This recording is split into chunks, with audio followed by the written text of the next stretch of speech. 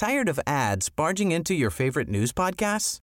Good news. Ad-free listening is available on Amazon Music for all the music plus top podcasts included with your Prime membership. Stay up to date on everything newsworthy by downloading the Amazon Music app for free or go to amazon.com/news ad free. That's amazon.com/news ad free to catch up on the latest episodes without the ads. Nearly a third of the nurses that died because of COVID-19 in the United States are Filipinos. What risks do our kababayan frontliners face abroad? And let's talk about the Supreme Court. Exactly how many justices has the President appointed? Mula po sa Quezon City, ako si Robbie Alampay, Puma-Podcast. At ako si Kat Ventura. It's December 11. Ito ang Teka Teka, balita para sa mga huli sa balita. This week, a Filipino nurse made headlines for administering the first COVID vaccine in the United Kingdom outside of trials. But it also makes us wonder how thousands of our fellow Filipino frontliners are doing abroad. Marami talagang Pinoy healthcare workers sa iba't ibang parte ng mundo. At nakakalungkot lang isipin na binubuwis na ang kanilang buhay para sa pandemyang ito. In the US, Filipino nurses make up 4% of the workforce. And yet 31% of the nurses in the US who died because of COVID are Filipinos. Josa Quiñones has this report. More than 70 PhilAm nurses have died because of COVID-19. This is according to the latest tally of the National Nurses United, or NNU. A lot of factors contribute to the high death toll among Pinoys. And one of them is the fact that majority of the Filipino nurses working in the US are assigned to intensive care units. Here is Zenny Cortez, a president of NNU and the first Filipina nurse to be elected as the president of California Nurses Association. Filipino nurses tend to work in critical care areas because they're willing to take up the challenge. And for us here, working in the US, we constantly need to prove ourselves that we can do the job, that we are capable of handling difficult patients, difficult cases, and that we can survive in a difficult environment. Zenny also said Filipino nurses feel more compelled to take care of their patients, even if that means putting their lives at risk in the COVID ward. And so in circumstances wherein there is no staff and the Filipino nurse is asked to stay overtime or work an extra day, that Filipino nurse would most likely say yes because they feel compelled to take care of the patients even though it's their day off. And then lately what's been happening is that family members are not allowed in the hospital to visit because of the pandemic. And so when we have dying patients in the intensive care, we are the only ones there to hold that patient's hand until they, breathe their last breath. In addition to prolonged exposure, there were no clear guidelines from the government and medical institutions on how to protect healthcare workers. Zenny said some hospitals even locked their PPEs, making it harder for nurses to access them. According to the federal government, they have sent out stockpiles of PPE to our facilities, statewide, nationwide.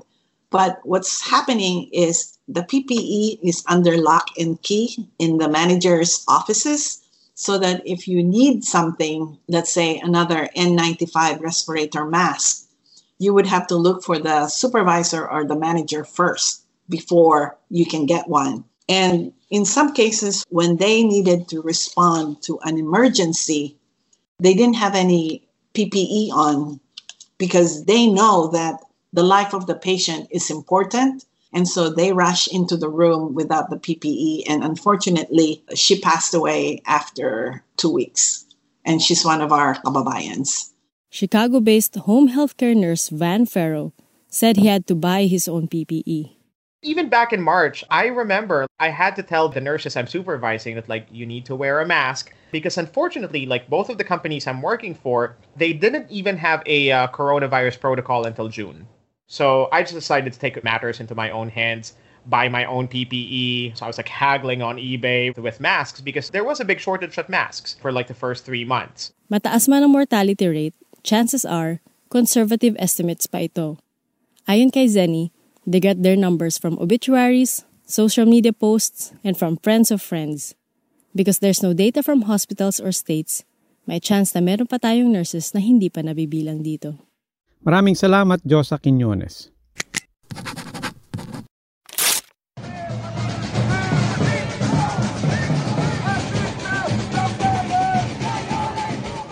It was International Human Rights Day on Thursday. And while the world was celebrating that, in the Philippines, 7 people were arrested by police. To be sure, they were arrested for supposedly illegal possession of firearms and explosives. But given the circumstances, advocates and lawyers say these people were not actually suspected criminals. They say they are just being harassed for their political advocacies. The operations were led by the Criminal Investigation and Detection Group. The police unit acquired search warrants for 4 different homes in Metro Manila. The arrests were carried out all in one day. And among those arrested is journalist Lady Ann Salem. She is the editor of Manila Today, one of the alternative news sites tagged by officials. Trade union organizer Denise Velasco and 5 others were also arrested. The police say they found firearms inside their homes. Here's Attorney Cristina Conti of the National Union of People's Lawyers in an interview with ANC. You know, what's common about all these people, we've realized, is that most of them are community organizers. For example, Dennis Velasco, because he was the one I first assisted, he just worked on Marikina relief operations with Defend Jobs, a trade union organization. And then, of course, there's Lady Ann Salem, we call her IC. She's actually a friend. She also graduated from UP Mascom, and she's a community journalist. So from what we're seeing, the police tied up all these cases as supposedly an operation against a criminal gang. And this is unacceptable. All of these arrests, as we said, took place on International Human Rights Day. Let's talk about the Supreme Court. Chief Justice Diosdado Peralta recently announced that he will retire from his post a year early. That will allow President Duterte to appoint another Chief Justice of the Republic of the Philippines.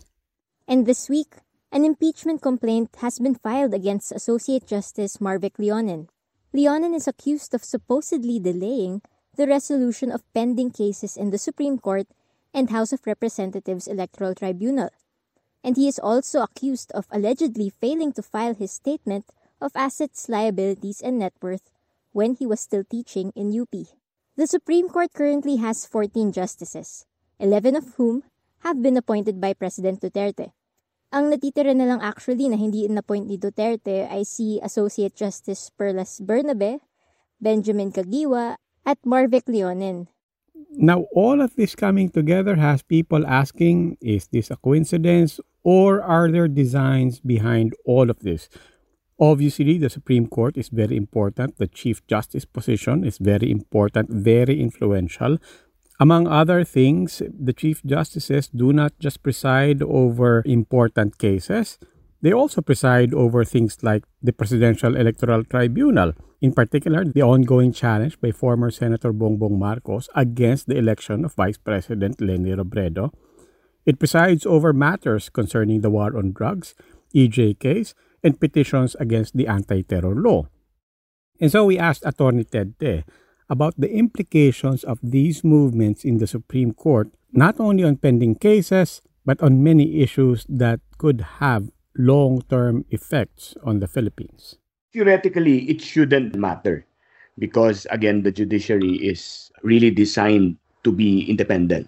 And so the thinking there is that once you're appointed, especially to the Supreme Court, that as soon as you're appointed, then you become independent. You should no longer be beholden to any interests, whether political, private, or commercial. One important thing there is the stability in terms of the tenure of the justices, right? Because the more that you change the justices, because short-term appointments is effectively are issued, because the justices that are appointed are, let's say, on the older side, so they retire very quickly. The less stable, because there is a learning curve to the court.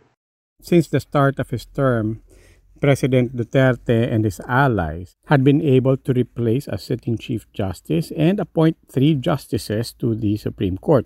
And with Chief Justice Peralta's early retirement on March next year, the President will have another chance to appoint a replacement before June 2022. Here's Ted again.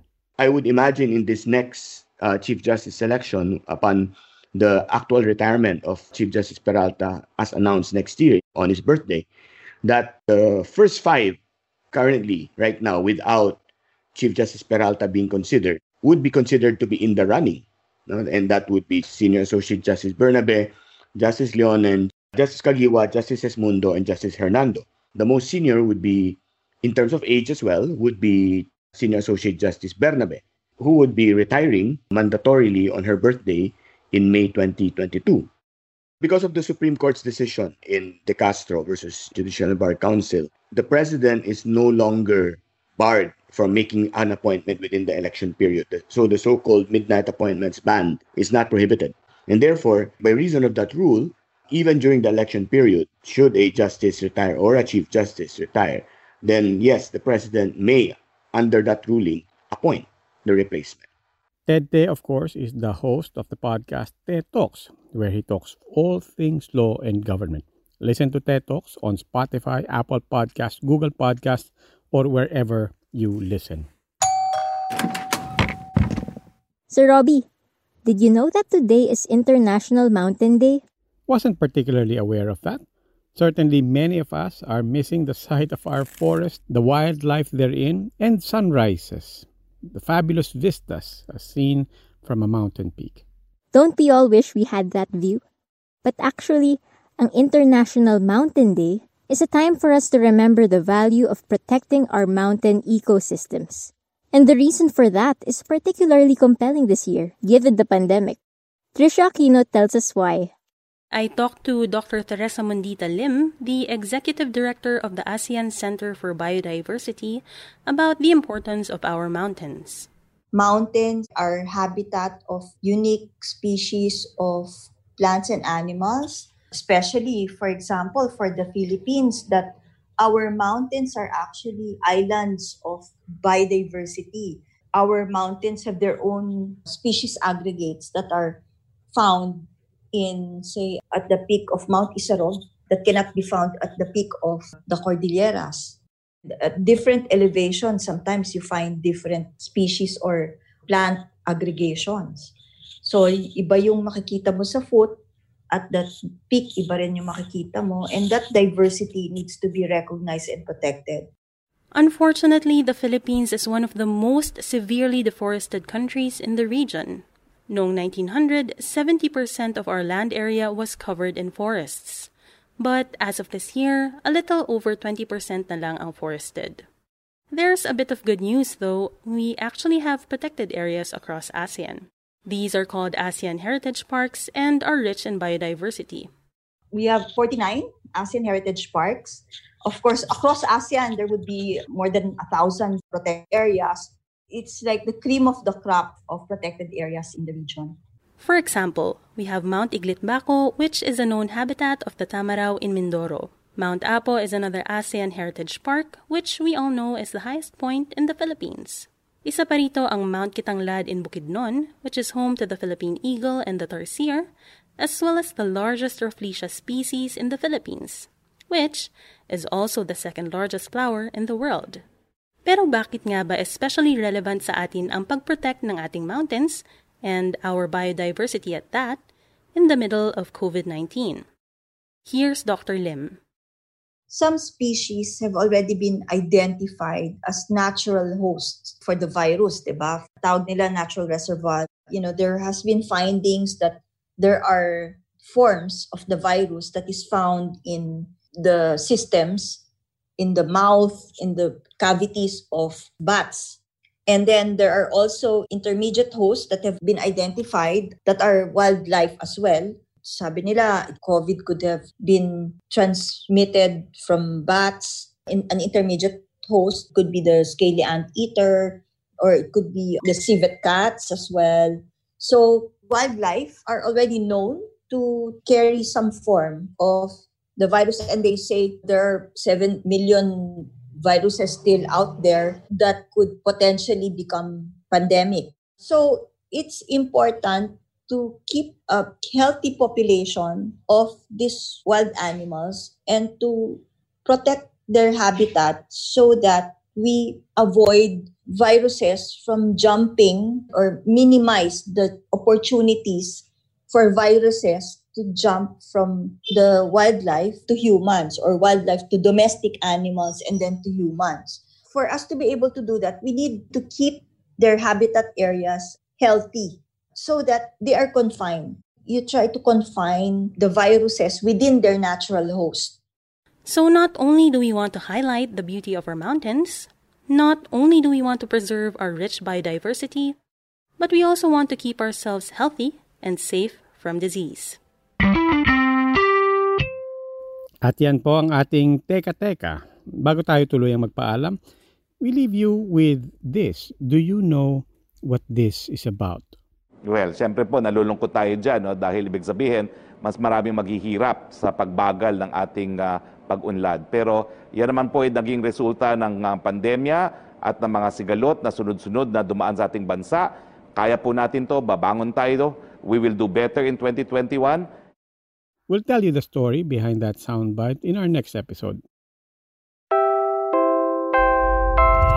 Follow our page Teka Teka for more news stories. And Puma Podcast for more updates on our new podcasts. Muli ako po si Robbie Alampay, Puma Podcast. At ako si Kat Ventura, the executive producer of Teka Teka. This episode was edited by Mark Casilian with reports from Josa Quiñones and Trisha Aquino. Follow Teka Teka on Spotify, Stitcher, Apple Podcasts, Google Podcasts, or wherever you listen. Maraming salamat po.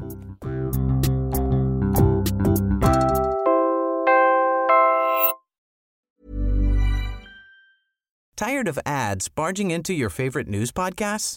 Good news. Ad-free listening is available on Amazon Music for all the music plus top podcasts included with your Prime membership.